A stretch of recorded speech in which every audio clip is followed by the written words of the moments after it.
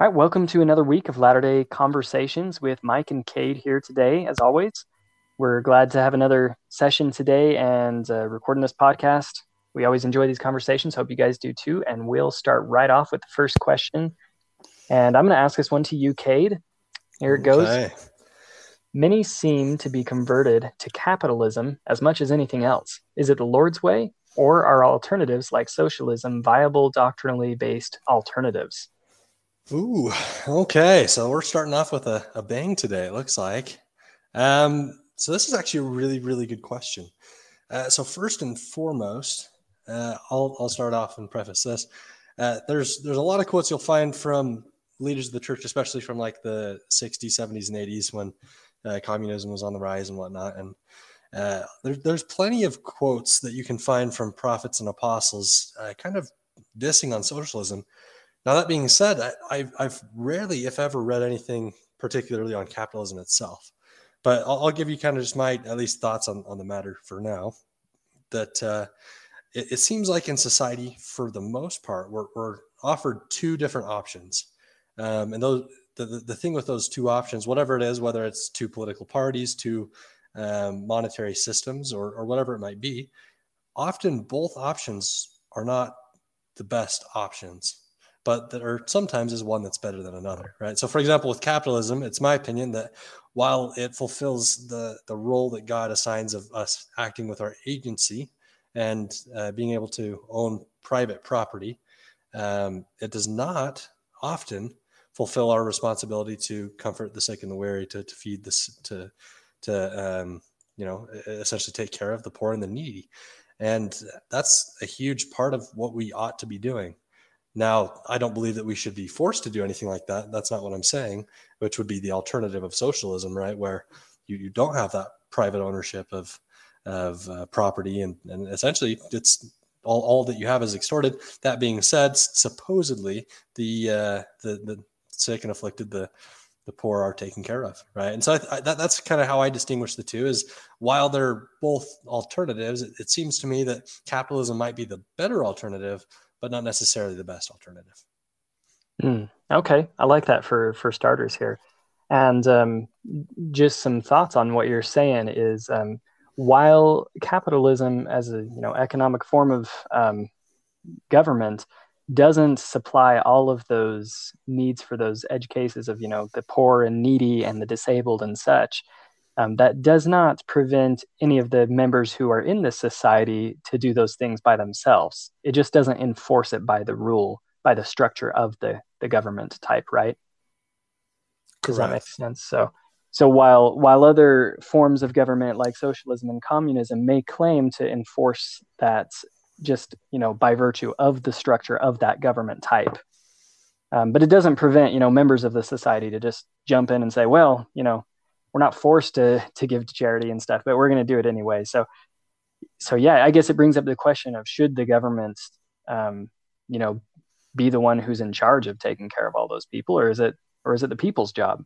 What is the motive for the government? What we could go really deep here, but Yeah. anyway, let's back up and because you kept it pretty direct to the question, I think that's a good idea. So Okay. yeah, do you have any Yeah. thoughts on that, or do you? Yeah. So kind of continuing on what you're saying, I appreciate you going through and kind of defining that out a little bit more. But it's kind of interesting that we really do have a lot of these different systems. And I don't know. I mean, even growing up, I had plenty of passion for capitalism. But I think one dangerous thing with capitalism is you can see how easily greed can seep into that, right? That there's corruption on both sides of the spectrum, whether or not we're biased towards that, right? Our next question that we have on here, we'll probably talk a little bit more about that too. But greed, I don't think it's a controversial thing to say that greed is not a good thing, right? It's one of the seven deadly. Is it heresy? I don't know. Whatever those things are called, the seven deadly sins, Mhm. and and that's kind of what will happen often with capitalism. But you can also see that in forms of what's happened with socialism. And so I think that the question, at least to me, kind of suggests, well, then what's the Lord's alternative, right? And perhaps some of us have heard of it or not, but this ultimately leads to the United Order, as it was once called, to a more pure way of living law of consecration, where all of our goods are in some fashion or another given to the Lord, right? Mm-hmm. And Yeah. yeah, go ahead. Yeah, no, I like those thoughts a lot.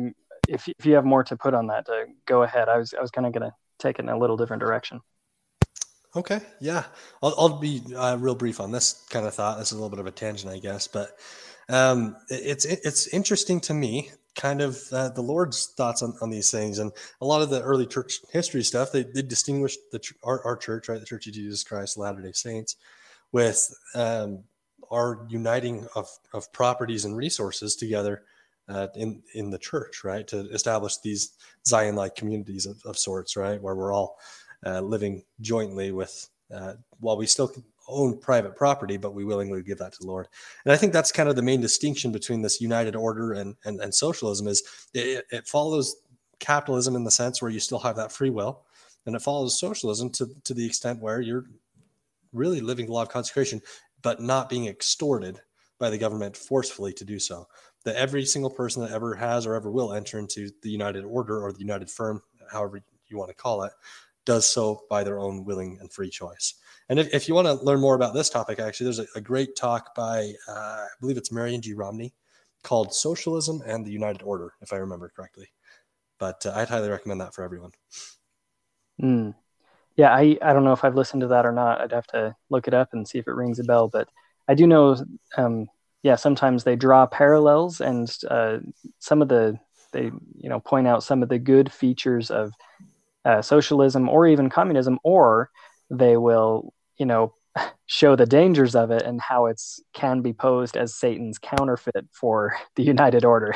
So you could really take it both ways, but yeah, anyway, we'll have to put a lot of those talks as reference because I know there are a few of them, especially like you said in the 50s and 60s when post World War II and communism was on the rise, and this was a very relevant topic. And so there's been a lot said about this, and I think it's very useful to see those references. So we'll put those in the notes.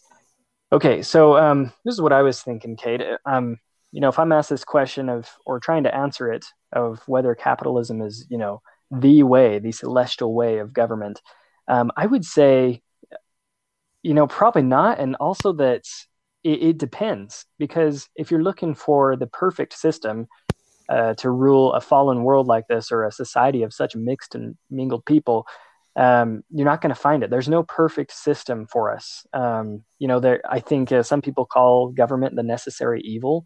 And I think that's, somewhat true. We need it, but there's every system is going to have some flaws, and I think it's just a Yeah. matter of trying to find the best one that works for our practical intents and purposes. But it's going to be different based on where you're coming from. If you're a small native tribe in a rural area, your government system is going to be very different. That's why patriarchal systems thrived more then, or systems with a chief and a monarch and stuff. But then as you get really big and expand into industry and economics, and they get really complex, then different systems are better. So I think from a standpoint of economics and just examining from in social interests of the society too, different government types will be different for the group depending on how big it is, what their interests are, and if they have common beliefs and values. Because if you were the same religion, you can use you don't have to separate church and state, like with the Jews with the law of Moses. You don't have to separate church and state. But if you're trying to make a government for people where they're not all going to be the same religion, you have to take that into account, and you can't use doctrine as law, which is a whole nother difficult complexity to throw in it. So I'm just trying to Yeah. open our eyes here and say it really depends on what society you're trying to give the government. It has to be suited to them and their needs. Yeah, I agree 100% with that. And so kind of like what you're getting to the point of, which is the lesser evil of sorts, right? And I think if you are forced to choose between capitalism or socialism or communism or whatever, the clear and obvious choice should be capitalism. And that's not just for the sake of, oh, well, because we live in the United States and that's we have a mixed market over here, which is supposedly somewhat capitalist, right? But the fact of the matter is, that this free agency, this ability to choose and not have these things imposed upon you by government entities, by these authorities, right? It's a very big deal. There's if you just spend 5 minutes searching this up on Google or whatever, quotes from the church leaders on socialism or communism, you'll find quite a few. One of my favorites that I've had in my notes for a little while is actually from President Ezra Taft Benson, but he says this kind of in regards to communism, and he says, whenever the God of heaven reveals his gospel to mankind, Satan, the arch enemy to Christ, introduces a counterfeit. Communism introduced into the world is the substitute for true religion. It is a counterfeit of the gospel plan. And he continues on this kind of same path, but it's kind of interesting to see the reasoning. And this is a consistent message you'll see from Latter-day prophets and apostles, that they do teach consistently that this forceful withdrawal or state of requiring all of your funds or the majority of your funds to government is not right, and it withdraws you from that liberty to which you are entitled, right? Now that being said, in the days coming up to the millennium and throughout, we will be able to live a perfect law, which is actually really exciting, and it's something that we even covenant to do. And we don't necessarily even covenant to do that in the future, but even right now, right? But it's a very interesting topic, because I don't know. Growing up in Utah, it just seems like there's a very big passion, at least in where I've been from and the surroundings that I've enjoyed, of capitalism is king, right? It is the only and true. It's God's. He touched it with his finger, and and it's perfect from here on out, right? It's kind of how I was raised, even. And I've just recognized that while it might be the best alternative between what we do have right now, it's surely not God sanctioned to the degree that I think we often speak of it as being. Yeah, I agree. I'm totally with you. I think, capitalism works. It's very practical. From a practical standpoint, I think it's the best system that we have on Earth right now. And from a practical standpoint, I think communism is a horrible system, because every case that's implemented it has failed miserably. And some things look better on paper than they do in practice. And I think, especially with economic ideas, you really got to look at the practical data. So I think that, and you could also find that corroborated with the quotes from leaders. But yeah, I'm with you, Kate. I think sometimes we mistake in taking a correlation and holding on to that and making it part of our religion. It's just a corollary of the religion, or something that's was useful at some points. But capitalism, I think, has been endorsed by maybe some leaders and talks and stuff, but it is not part of our religion. And while the Constitution of the United States, I know there's a lot of stuff on that too by church leaders. We can say that God's hand was involved in making that, but it doesn't mean that that's the Constitution that's going to be in the celestial kingdom. That's a totally different context. And yeah, capitalism, I don't think, has a place in the celestial kingdom, because it's a very different society. We're all on the same page of morality, and a lot of, we don't have to compromise to make laws allowing certain sins. It's a totally different case. So anyway, I definitely agree with you there. And I think from a practical standpoint, from quotes from church leaders, and from scriptures talking about the celestial kingdom and the order that probably exists there in the society there, we can say these things, at least speculatively or with some kind of assurance. Yeah. Amen. I love that. Couldn't have said it better myself. And just some final thoughts. Maybe one of these days, actually, it's probably better I never discuss taxes, because then I'll just ramble for hours about how much I can't stand them. Oh, we need to have a question about taxes. Let's add that to next episode. We'll do that next April. Okay. Should I file a W-2 if I'm not? No, but I don't know. Even just the simple fact of taxes alone, right? I don't know. I going through the Book of Mormon, if you ever read about King Noah and Mosiah, right? In the Book of Mosiah, it talks about how, first off, he's one of the most wicked people you'll find in the entire scripture there, right? and he taxes his people 1/5 of all that they A possess. whole fifth. Wow. All I'm saying is, if that were the case over here, Our Europeans are like, wow, that would be nice. no, Or you even gotta for pay, us. you gotta pay your fair share, man. We get But taxed on our taxes, man.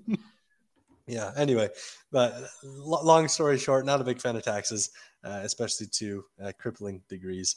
But yeah, I think that's a pretty good summation. That's about everything I had on that first question. Would you like me to, Um, or do you have yeah, any other thoughts on this? this isn't a good like bang to end on, but one other thought I had is that even in our country right now, not all aspects of our economy are ruled by capitalism. Like the health industry, healthcare is a little more socialist, I think. I'm not an expert on this than some of our other economic areas, Mm-hmm. and so yeah, I think the context changes too because with the healthcare system, it doesn't yield the same type of um, features where a capitalist form or system can work. Like you don't know all the prices in advance, and everything can't be or isn't at least as public as other products are. And anyway, I guess the Yeah. point is just don't hang on so hard to capitalism. I think it's a great thing, but yeah, maybe we're putting the cart in front of the horse in some instances. Yeah, and I'll even go this far to say that it, it's it's better than socialism, but I don't know even know if I would say it's a great thing. Um, I don't know, and that's not. I'm not one of those people. I don't. I mean, scripturally, it's not. If someone goes and earns their fair wage and whatever, and we'll probably discuss this more in the next question, which continues on the same track. But um, I don't know. Ultimately, the beautiful thing about capitalism is it does permit people to have that liberty of personal property and to essentially choose their lives. Now, going off what you're saying with even just healthcare and stuff, it's scary and it's kind of worrisome, kind of everything that's going on. I mean, especially you have this whole industry essentially that's able to charge to these insurance companies or whatever that are kind of the limitless checkbook that they can write out to with whatever amounts that they want. And I don't know. I do believe that we will see some interesting things in the future. Things are only going to get worse from here on out in most ways. But there's definitely some hope because the worse it gets, the closer we likely are. Yeah, I'm with you. Okay, cool. I think that's good stuff. Okay. Yeah. Sorry for that little ramble, but we'll move on Oh, to this next question. And this one's for you, Mike. It's on this exact same line of thought. Is seeking for money okay? oh, I didn't notice that nuance there that it's seeking, not just obtaining and having money. Okay, so that's an interesting point. Okay, yeah, I think it is okay. That's my answer. Okay. So I know there are some scriptures on it. King Benjamin talks about this a bit. In Mosiah, he talks about how the people have gotten rich, some of them, and he says after you obtained a hope in Christ, he says obtain that first. That's the most important thing, and you shall obtain riches if you seek them. If you seek them is the caveat there, and you will seek them for the intent to do good, to clothe the naked, and to feed the hungry. So I think riches are are an interesting thing because they magnify your strengths and your weaknesses. If you have some defects and um, you're not a I don't know, like your personal development is not completed, you're going to have a rough time with money. You're going to end up as a drug addict. You're going to spend your money unwisely. It's going to bring you misery. But if you can have peace without money, and you've developed yourself well, I think money is a powerful tool that can be used well. So anyway, yeah, I think it's a good thing and it's okay to seek it. But as King Benjamin states, you got to have your priorities in order. Don't seek money before God, and make sure that you're also humble with it and willing to give to others. Okay. That's fair. I don't know. I might slightly disagree to some degree, but I actually I think practically that's generally what most of us kind of go about doing, right? That as long as you're trying to provide for your family, which is a responsibility, as long as you're trying to do good, and serve others and help others and do what you can, then you're going about it pretty okay, right? Okay, I Um, like it. Yeah, I'm excited to see what you're saying now. now, there's a few scriptures. Obviously, there's the ones that talk about in the Sermon on the Mount by Jesus, where he talks about, lay not up for yourselves treasure on the earth, where moth doth and rust doth corrupt, right, and so on and so forth. And actually leads into one of my favorite scriptures where he says, "For where your treasure is, there will your heart be also." Right, that's just a powerful scripture. But furthermore, I'll start with probably one of the scriptures that kind of hit me hard, and I'll tell you. So most of these things that kind of have come out to me is there's a book by Hugh Nibley. It's called Approaching Zion, and it's very interesting, and it's very passionate about money, and that's one of the main topics that comes up over and over again through the articles that found in that book. But it's a really good book, and doctrinally, I haven't been able to refute a lot of the things that he says, right? But one of the scriptures he quoted, and since he has, I haven't been able to get this out of my mind, but it's in 2 Nephi 26, verse 31. And it says, "But the laborer in Zion shall labor for Zion, for if they labor for money, they shall perish." And it's just it's this interesting thought that kind of actually comes up very frequently in scripture about money, about the goods, right? That our responsibility is to give to the poor, right? I mean, King Benjamin's discourse, he talks about, are we not all beggars, right? Talking about, you have these beggars that are begging for money, and woe unto those that are chastising them for saying, hey, you put yourself in that own spot, that, if you do that to them, are you not a beggar as well? Begging to God is what he kind of references it to, and praying that your sins will be forgiven you. Do you not beg as well? And that's kind of the topic he takes it. But one of my, I'll lead probably the last scripture thing I'll quote right here, but I think it's Luke 12, Christ shares a parable of a rich fool, right? And essentially in this parable, he goes through and he shares the story of this guy who goes out and he fills his barn with apples or whatever it might have been. And then he's like, well, I don't have room to fit any more apples, right? And so he goes out and decides to amass more wealth. And he tries to expand this barn that he has where he put all of his goods, right? And in the parable, I don't have it pulled up before me, but he basically dies that night, right? The Lord takes his life from him and then calls him, this rich fool, how he put his trust into these false ideas of things in this life. Now, that's not to say I genuinely believe it's okay to provide for your family. I believe it's not only okay, especially for men, but as we read in the family proclamation of the world, that it's also a responsibility.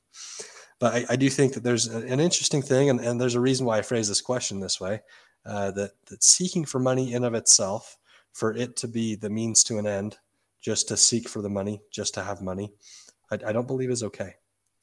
Now, if you're seeking for that money, like the scripture you had read, in order to go out and help others, in order to provide for your family, in order to be able to serve in church capacities, in order to give to the poor and the needy, then the more the merrier. I mean, you look at scriptural examples like Abraham, and I mean, they were very wealthy people, but they also surely gave very, very much of what they had, if not everything, right, through sacrifice. Yeah, I agree with you. So, would it be a problem if someone seeks for money while being willing to give it all up for God? So that's a hard question. and I don't know, I'll go back to 2 Nephi 26:31. And there's plenty of other scriptures that you can find this, right? But consistently the scriptures do condemn seeking for money's sake. So if you're seeking for that money but willing to give the money, are you still just seeking for the money to give the money, or are you seeking for the money so you can help others, right? Whether that be your kids, whether that be your family, whether that be your ward, and so on and so forth. And to some degree, and I mentioned this a little bit earlier, we truly do covenant to give everything that we have, and that's not conditioned upon in the future we will do this. Just to clarify, that's something that, for those of you who have received your endowments, we covenant to give all of our time, talents, and means to the building up of the kingdom of God on earth, right? Right. But yeah, I don't know. Did that answer your question?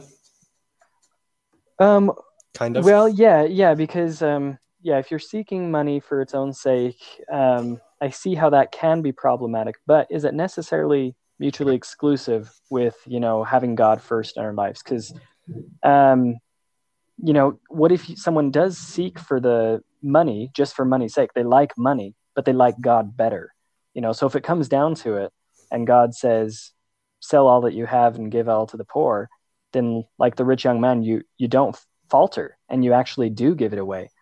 That's not mutually exclusive. Like you could seek for money and actually love money, Hmm. but you love God more. And I know that's an interesting situation and not a very common one, perhaps. But yeah, do you see what I mean? Like, what if that happened? Do you think that would still be a Um, problem? so here's the thing. I think this President Oakes has a talk some years ago where he talks about good, better, best. Right. I don't think that it's the end of the world if you look after money and you're trying to have a good retirement. Right. I mean, you could even argue that. Right. Is your quote unquote retirement, is that trying to build your barn a little bit bigger, Mm, as Christ shares in the parable? And perhaps I don't know. And I'm not going to authoritatively declare all this, but I'll quote the scripture, and you can decide for yourself to some degree too, right? But it's tough, and it's not an easy thing, because I know in this fallen world, especially right now, and even with the church, we don't have um, this society. We don't have a united order, per se, to truly just give everything that we have all the time, right? And yeah, I guess you could donate it to the missionary fund and stuff like that, but not in the way that the church has in the past, right? I mean, even up till late 1800s, we were through Brigham Young, we did some of the United Firm and the United Order. But I'll say this: there's a scripture in Jacob, I think it's chapter 2, but he talks about that after you have this hope in Christ instilled in you, and then you go out and obtain riches. He says, let's see, he says, if you seek them and seek them, then you must seek them for the intent to do good, or something along those lines. And he goes on, to talks about to clothe the naked, to feed the hungry, and to administer to the sick and afflicted and stuff like that. But it's interesting, because he then quotes what you hear in the New Testament. He says, "But before you seek riches, seek ye for the kingdom of God." So that line of there alone doesn't say that it's not that it's always bad to seek for riches, but like I've said before, I think the reason why you seek those riches is what matters. yeah. Yeah. I think really, if people are really disagreeing with us right now as you're listening, I think part of it could be we mean different things by what we're saying. When someone says seeking for money, maybe someone could be thinking, oh, that's a bad thing, because who cares about, green paper or, numbers in a bank? It's meaningless. So if you're obsessed with that, it's an unhealthy desire. It's a vain ambition. And, like Alma told his son Corianton, or I always get his name wrong. Is it Corianton or Corianton? Yeah, it's Corianton, right? Yeah, it's Uh, Corianton. Seek not after riches, nor the vain things of this world, for behold, you cannot carry them with you. So someone could say that. But then another person on the other side is like, well, no, when I mean money, I mean wealth and prosperity. So why, and if they're thinking that thing and the other person's thinking the other thing, no wonder they disagree. But, maybe I could rephrase the question to you, Cade. Is seeking for wealth and prosperity a bad thing? Because some people might equate money with that. Um, I don't know. For me right now, as you say that, I don't see much of a difference between the two. I think, I Mm. mean, in reality, is there much of a difference between having wealth or money in your bank account? I mean, aren't they to some degree synonymous, or am I Well, hearing you I wrong? can see like a Scrooge guy who's obsessed with the coins, right? He wants to. It's like collectors, they collect coin, they collect money. It's not just a practical amount of money. They're not even using it. It's just like collecting it for the sake of having it and owning the money. Okay. Versus someone who's concerned more about prospering and progressing. And I would even argue that the celestial kingdom is a prosperous and wealthy and progressive society, not in progressive in the way we use it in our society. But yeah, so what do you think about that? Yeah, no, I agree 100%. And that's the thing, is ultimately when it comes down to it, like I said, Abraham, he was a very wealthy man, right? There Mhm. are plenty of scriptural accounts where you'll find these people. Lehi likely was a very, very wealthy man, right? They go back for all this gold, the silver, and so on and so forth. And even as a consequence of their righteousness, right? They equate it with, they're righteous and they're blessed and prospered in the land. Mm-hmm. Right, and that's often a blessing that'll come upon the righteous, right? That's as far as I've been told, a blessing of the tribe of Ephraim, right? That you will be blessed with the good things of the earth. Um, but and that's the thing is, I'm not saying that wealth itself or money itself or whatever is evil, but as Paul says to Timothy, right? As he's the root of all evil is the love of money, or something along those lines, right? The love of money Oh, is the root okay. of all evil. It's particularly your desire, and when you love that money, when you put that before the Lord, when it comes down to it, and you say, hey, I want that 10% that the Lord has commanded me and blessed me to give to Him in tithing, or even if it was 100% of everything I had, and I want that more than I want to serve God. If at any time that money is placed, prioritized before God is in your life, then that money in essence is your God, right? Whatever you put in first place in your life has become something to some degree that you worship, and that's a very slippery slope. And so it's not that wealth itself is bad. It's not that money itself is bad, but the love of money is the root of all evil, right? Hmm. Yeah, yeah. So I think there's some interesting angles here, and I can see both sides. Honestly, I don't disagree with you, Cade. I think that makes sense. But Um, it doesn't seem very realistic in today's society, does it? what at what point exactly? Like just the not loving the money Just or not not really seeking it. seeking it at all. I mean, it just, and that's the hard thing is, like I was trying to get to at least a little bit earlier, is we right now, I mean, there's really, you can't just live off of a farm and survive. Not very well nowadays. I mean, with property taxes alone, I mean, it's a different world than it was 2,000 years ago. Sadly, it's a different world than it was 200 years ago. But I think we can take the scriptures and understand, at least for ourselves, and decide kind of where we want to be and the priorities that we set in our life, right? That while we do want to provide for our families, while we do want to be able to have freedom to maybe go and serve a mission, a full-time mission, and be able to afford that in the future, right? I mean, it doesn't seem like we really go without purse or script anymore. So you do Hmm. have to save up for that. You have to have money in order to do that, you know? I mean, mission presence, so far as I've talked to all the ones I have, they ask them about their finances. They make sure that they're well enough off that they wouldn't be destitute, right? Yeah, yeah, and a lot of the leaders in the church are affluent, and a lot of the apostles and President Nelson, even, they are very successful in what they do. So yeah, I actually wouldn't say that you should be concerned about making too much money, or you should be like, oh, I shouldn't be making this much, or you start feeling bad because you get a bonus or something. Like, it is good to have a lot of money. It's good to prosper. It's good to provide that. And I think as members of the church, we actually are very prosperous people, because of our values. I believe, emphasis on education and family values and the things that lead to prosperity. And I think that's no mistake. God's ways lead to prosperity. I think Adam in the garden, he rightly so should have been concerned about tilling the soil and progressing and taking care of his needs as much as he could. Um, if you took it to a farmer's case, they should be very concerned about harvesting the soil and doing all they can to reap all the benefit from the soil they can. But don't be so concerned about it that um, I don't know, that it messes up your relationship with God, where you put your trust in your own works, the strength of your arm instead of God's, or that you get so concerned with your pursuit of riches that it interferes with your relationship with God, which I can totally see because, as you quoted, money's the root, or the love of money is the root of all evil.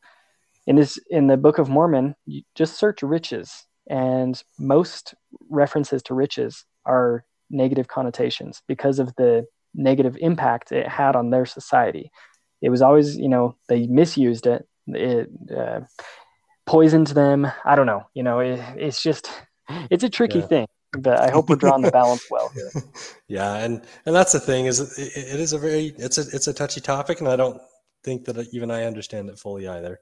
But I think ultimately, at the end of the day, we do need to recognize that, right, we don't take those things with us to worry maybe a little bit more about our families, to create relationships with them and relationships with our friends, to find those things that are eternal.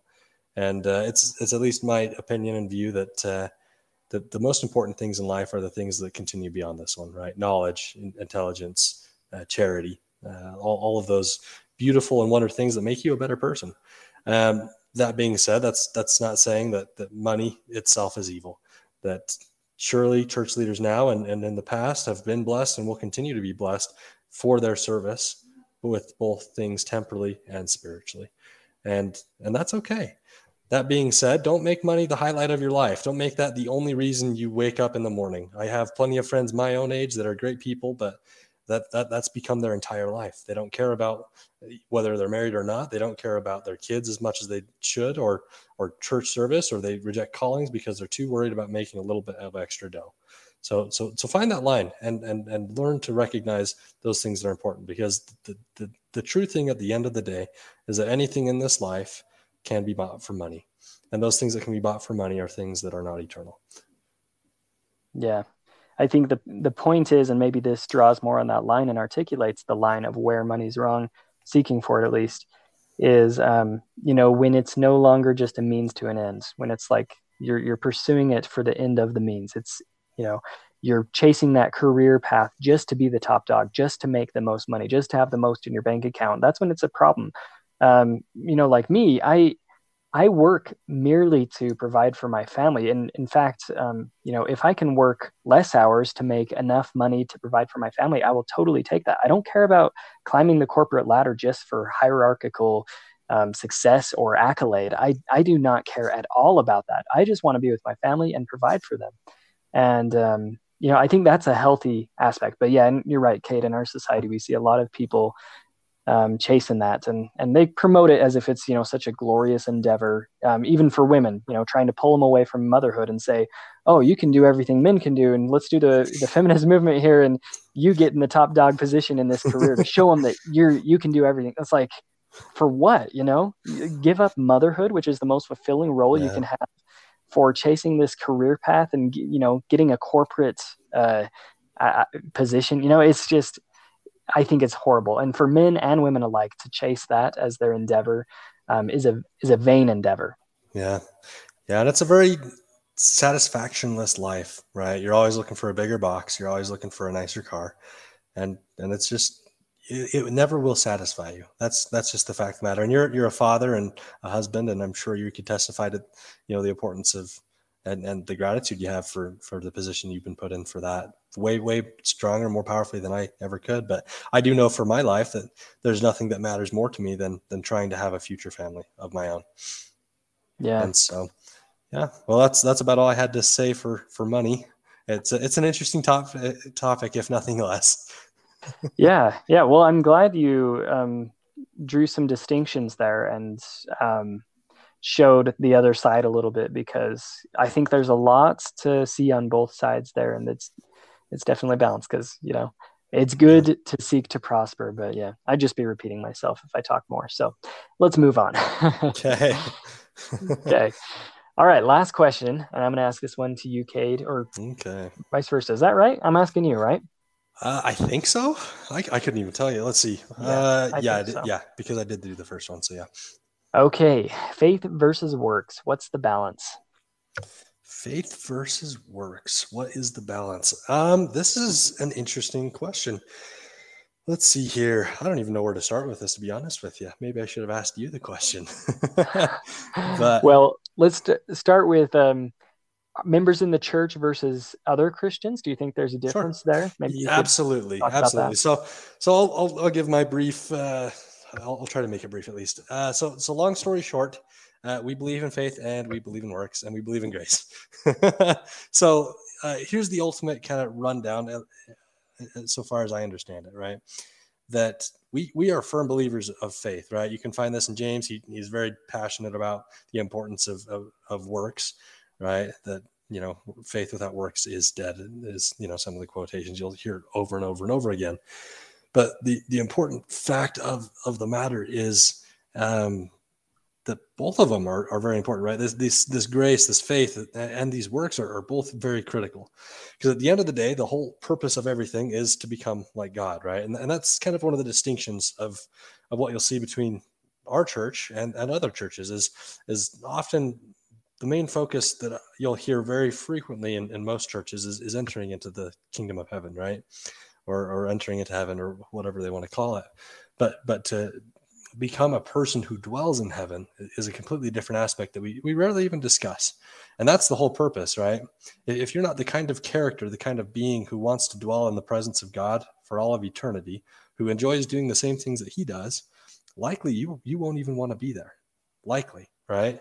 If you're not a huge fan of missionary work, if you're not a huge fan of trying to save souls to some degree, whether it be in the temple through missionary work or through other various means, which is supposedly what God does, at least for a lot of his time, right? Creating worlds without end and populating them and trying to exalt his children, then you might not enjoy heaven to the degree that you might think you would, right? And so I think getting to the purpose of that, to get there, surely you do need to do works so that you can become a changed person, right? To become born again to some degree, where that's what you enjoy, where your lifestyle is one that would be considered holy or saintly, I guess would be a better term for that, right?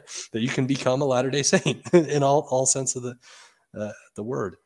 And I believe that this grace, right? So do you earn your way into heaven or whatever? Maybe we can discuss a little bit about this in a second, but surely works are required. But I just want to make this quick point, and then I'll let you kind of share a few of your thoughts and maybe guide it a little bit more straight. But I think it's very important to recognize this. First and foremost, if there is a church in all of Christianity that believes in grace, we are that church. And this is not just some big old political stunt or cool saying, but it's genuine and it's true, okay? No other Christian denomination proclaims that so much of humanity will be saved, at least to some degree of glory, than we do. We declare very proudly and through revelation that every single person will be saved, whether or not they are righteous. Now, that being said, the degree to glory which you will go to does depend. The only ones that will be eternally damned for an endless duration, so far as we understand, are those who deny the Holy Ghost, right? And supposedly, from everything I've understood, that's going to be a few and rare kind of an ordeal. Every single other person, those who go to quote unquote hell, go to the celestial kingdom, which is a degree of salvation. And so that's kind of just my first kind of brief rundown of my thoughts on this. And I don't know if that's kind of where you wanted to head with this, but I think that's an important thing to understand, that we really, if there's a religion in all of Christianity that believes in salvation by grace, we do more than any. Yeah, well, you know what's interesting, Kate? I'll just go where you're leaving off here. We do have that spelled out in our doctrine. We're the most, generous doctrine here that all are saved. I remember some lady on my mission she was just walking around, and we were going in our apartment, and we talked a little bit, and she wanted to kind of challenge me on this. I think she kind of knew that we thought we were the only true church and such and such. So she's like, "Okay, tell me, am I saved?" And I'm like, "Yeah, I mean, you're going to be saved." And she was kind of surprised, and she's like, "Huh, I thought, he would say that not, because they think they're the only true church." And people don't understand that. But yeah, like, yeah, everyone's going to be saved. But, you know, she didn't know what I'm talking about. But anyway, yeah, it's interesting that we have that spelled out in our doctrine, yet members of our church really struggle with feeling like we have to earn every single grace, and like we have to earn God's, I don't know, even the right for him to look at us unashamedly, or like to, I feel like we're just very dependent upon our work sometimes. And there's a balance here. So, it's always about the balance. And I hate to say that on every single question. I want to put some things hard in words, but I don't know. I guess there's a balance with a lot of things. Yeah. Yeah, no, and that's a really good point. And I think what it comes down to is definitions, right? Because ultimately, if you want to consider salvation, as often has been considered, as being saved in the highest degree of the celestial kingdom, or in other words, to be exalted, then that changes things to some degree, right? But if you talk about salvation as being what it truly is, being saved from what are we saved from? From the effects of the fall, right? Which are twofold for the most part. That's all I'll focus on for now is first and foremost physical death, and second of all spiritual death. Okay, and if you go to Helaman, it's either Helaman 14 or 15, but it talks about this. It talks about how Christ, right, has overcome both physical and spiritual death for all mankind. That every single person, regardless of how righteous you are, whether or not you're even a son of perdition, you will be resurrected again. Now, to the degree of glory to which you will be able to be resurrected, that varies depending on your works, right? Depending on the grace that Jesus Christ has given you, and that you've tried to become that kind of a person, right? And second of all, right, that being saved from spiritual death, right? That we've been cast out from the presence of God. And every single person will be judged in his presence, right? And so as such, both of those things will be overcome for every single person, regardless of what you do. And I think this is a very important thing to understand. Now, if you want to go to the definition of salvation that goes beyond that, where we often, sometimes the scriptures do refer to it, that, you cannot be saved without baptism or repentance and faith and all these other things that we talk about very frequently. That type of salvation is referring specifically to entering into the celestial kingdom, or even further, to become exalted. And so depending on your definition, that I think that's where we get messed. We start tripping on our feet and we start saying, oh, well, without works, you can't ever be saved. Well, what does it mean to be saved? And that's kind of, I think, a very important distinction. Yeah, no, I'm with you. I think 99% of conflicts and contentions are truly based on a different definition of words that each person is using. Yeah, it's pretty funny. But yeah, so interesting thing there. And, on my mission, we both served in the South, you in Louisiana and me in Texas. And so we'd see a lot of that Bible Belt area, and a lot of the people that are, saved by grace, and the people that would say, when were you saved? I was saved on this day. And they remember the date. And usually was something where they were listening to the sermon, and, maybe they gave chances for people to stand up and feel the Spirit and convulse on the ground if they wanted, or just maybe it was a more, reverent one where they just shout Hosanna or something like that. And that's their salvation. And from that date on, they are saved. And in their mind, sometimes it's this Calvinist kind of view where they think that no matter what works they do, they're automatically saved. No one can do anything about it. They can't even resist it. They're just saved. Even if they want to go sin and fornicate the rest of their life, they're just saved. No one can do anything about it. God saved them. And so this can be problematic, for someone who's absolving themselves of any responsibility toward morality on the basis that they have been quote unquote saved. So what would you speak about this, Cade? Yeah, that is an excellent point. Actually, of all people, there's a talk by Elder McConkie that he mentions this exact same thing, right? And he says that he was invited to speak, and some other ministers from various congregations came to hear him speak, right? And he talks about how one of the ministers came up to him and he was talking with him, and he said, "Oh, I was saved 2,000 years ago, and there's nothing I can do about it one way or the other." and while that is true to some degree, it's a very, very dangerous doctrine to hold, right? And that's why I think these definitions are very critical, right? If you want to be saved, to just be resurrected again and live in a sphere where progress will be halted at the end of that sphere, right? For example, if you go to the celestial kingdom and you cannot go beyond that, or the terrestrial, or even any degree in the celestial without having obtained that highest or third degree, right? Which comes only through the new and everlasting covenant of marriage. As D&C 131 and 132 talk about. It's a scary doctrine. It's a scary doctrine when you start essentially saying you're predestinated to go to a certain place, regardless of what you do. Because if that is the case, ultimately it comes down to, well, then what is the whole purpose of commandments? What is the whole purpose of every single thing written in those books, save saying, oh, Jesus saved you, right? I mean, you could have shortened the entire book of Scripture down to a couple of words. Right? Why in the world would Jesus Christ come in the New Testament and say, hey, not only should you not, commit adultery, but you shouldn't even lust after a woman in your heart. Not only should you not kill your brother, but you shouldn't even get angry, right? And yet you're going to have this prominence to say, because Romans 10 or whatever the scripture is you want to quote says that you're saved after confessing the Lord Jesus, and that's it, that there's nothing else you can do.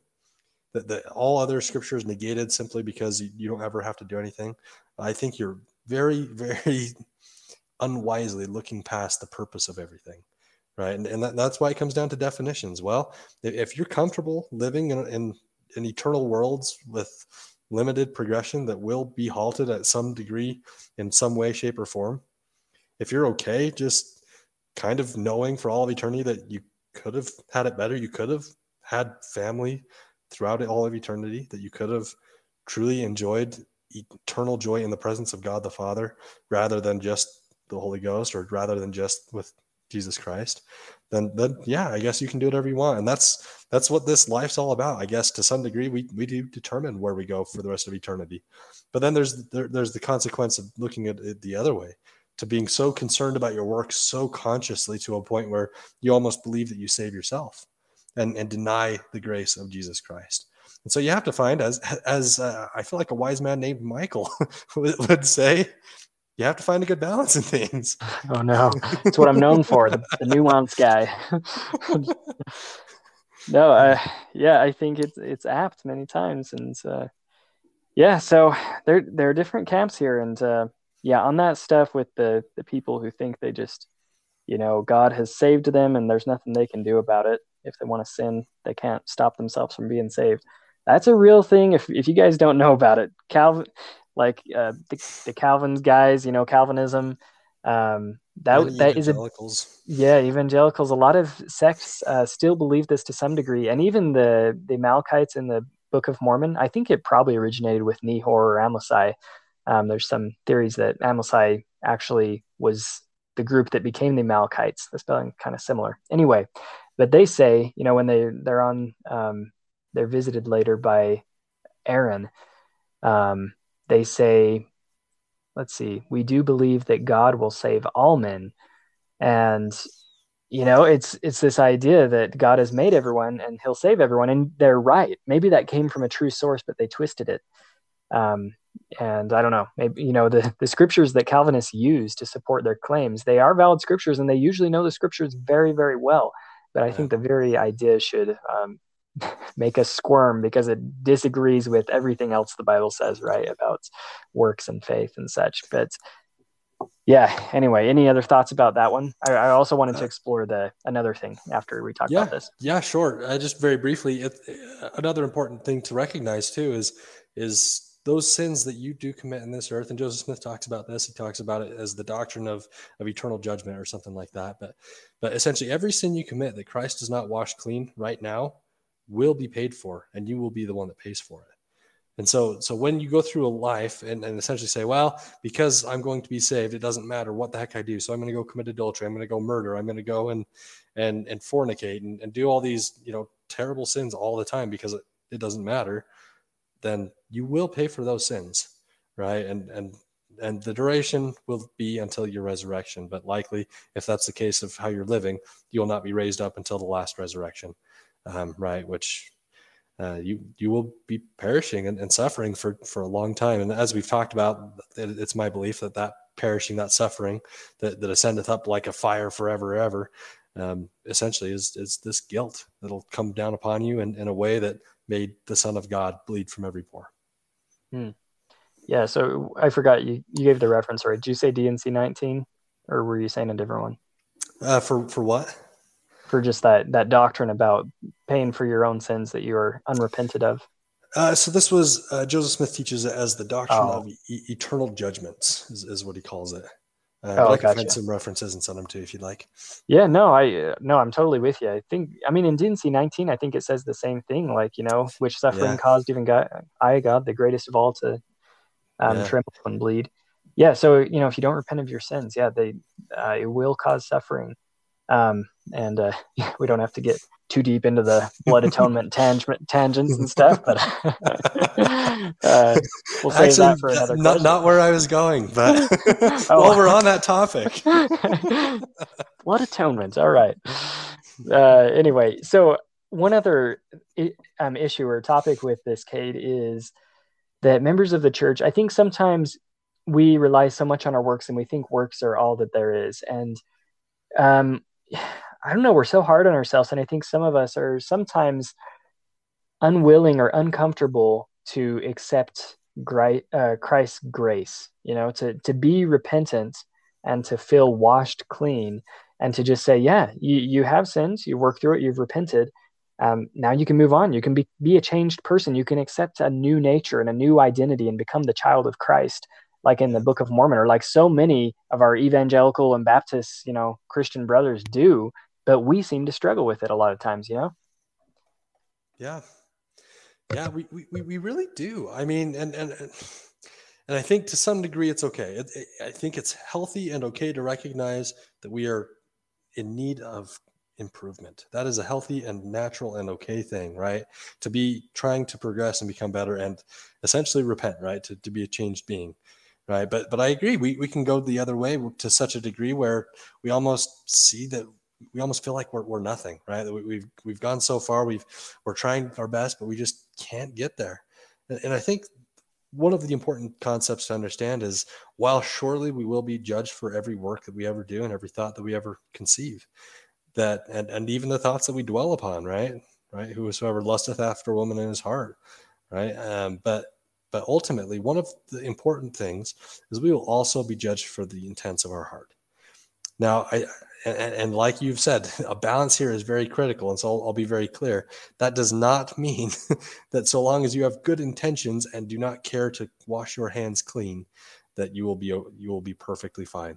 But it is my personal opinion that God is much more merciful than I would like him to be, and I believe in a very merciful God, and he has to be merciful, right? But he also has to be just. And he finds, as Mike says, I'm going to quote that, as he says, he finds a balance perfectly. Now, where that balance lies, I do not know. But what I do know is that Jesus Christ is our Redeemer, right? That he does set the conditions where his redemption will come in. He has suffered a great sacrifice, so he knows exactly what you go through. He knows the effort you put in trying to overcome temptations and afflictions and addictions and pains and sorrows. He knows exactly how to help you to overcome that too. And so I think it's very powerful to understand that we can truly become his sons, right? Becoming heirs, joint heirs with him, and ultimately becoming perfect in Christ, as Moroni 10 talks about. Yeah.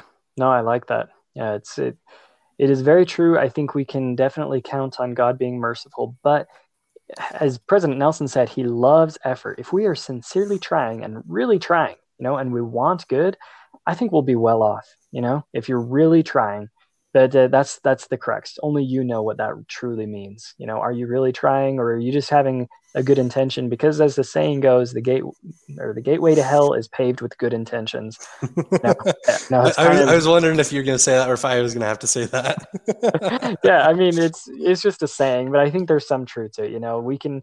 We can fall miserably short of our divine potential if we are just a little slothful, a little lazy. And yeah, I know that God knows all things, and He can be that perfect judge that we cannot. I mean, one thought that comes to my mind is I was just watching a video on YouTube, and it was talking about a topic I've heard about before, how 50, 100 years ago, they were using lead in the gas in ethyl to power cars. And anyway, a lot of lead pollution happened in our country and around the world, and it led to what they think is pretty conclusively, at least, a huge rise in violent crime and abuse, and tons of health conditions. And there's this huge spike in countries that used this ethyl and other lead pollutants. And so, lead is a very toxic thing to be in our blood, and it'll kill you if you get too much of it. But anyway, there are all sorts of things that can affect your choices. And, what about people who have extenuating circumstances, mental illness, or some other, pollution in their body that makes some issue of morality more difficult than another? That's, who could judge that? Who could know? Well, God knows everything. So, um, anyone who's truly, truly trying, I think, will be well off. But that's the thing. I think some people, when I say that, they have a different thing in mind than what I'm talking about, you Right. know? Yeah, and I think that distinction is important to recognize, that it's not meant to be an excuse, right? But God may be thanked that he does know what we go through, that he's not, I'm so grateful that I'm not the judge of everyone. Because if I had to judge everyone based off the scriptures I've read, I'd be worried. but, but genuinely, God is loving, and he does care for us, and he does know us.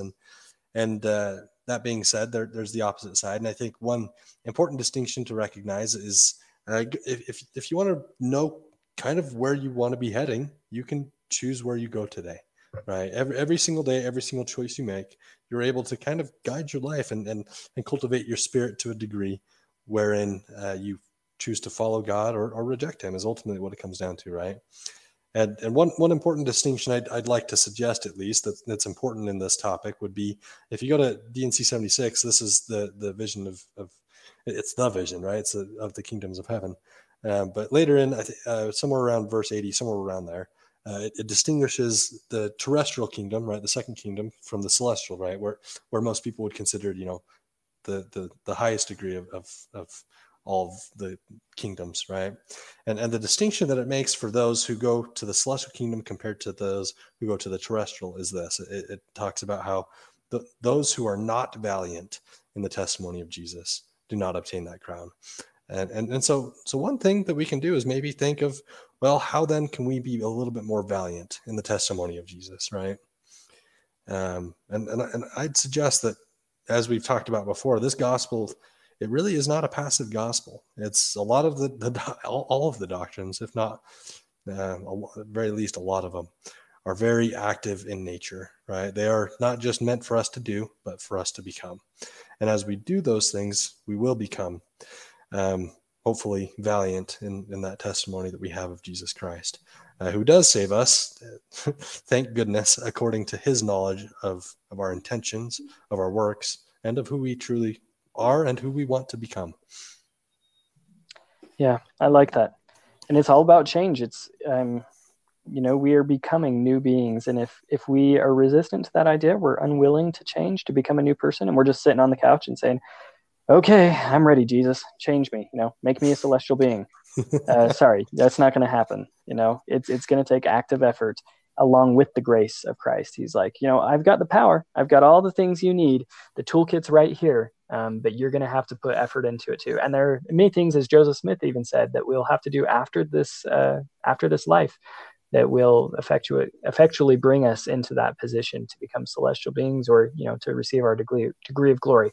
But it's not going to be a sitting on the couch, someone waves a magic wand, and bang, it's done. So anyway, kind of weird way to end my thoughts on that, but yeah, I think we've said what I agree with and what I would say in answer to this question. Well, good. Well, thanks for joining us today. Make sure you find that, as Mike would say, we'll quote a great man, and say, find a good balance in things, guys. All right. We'll see you guys next week.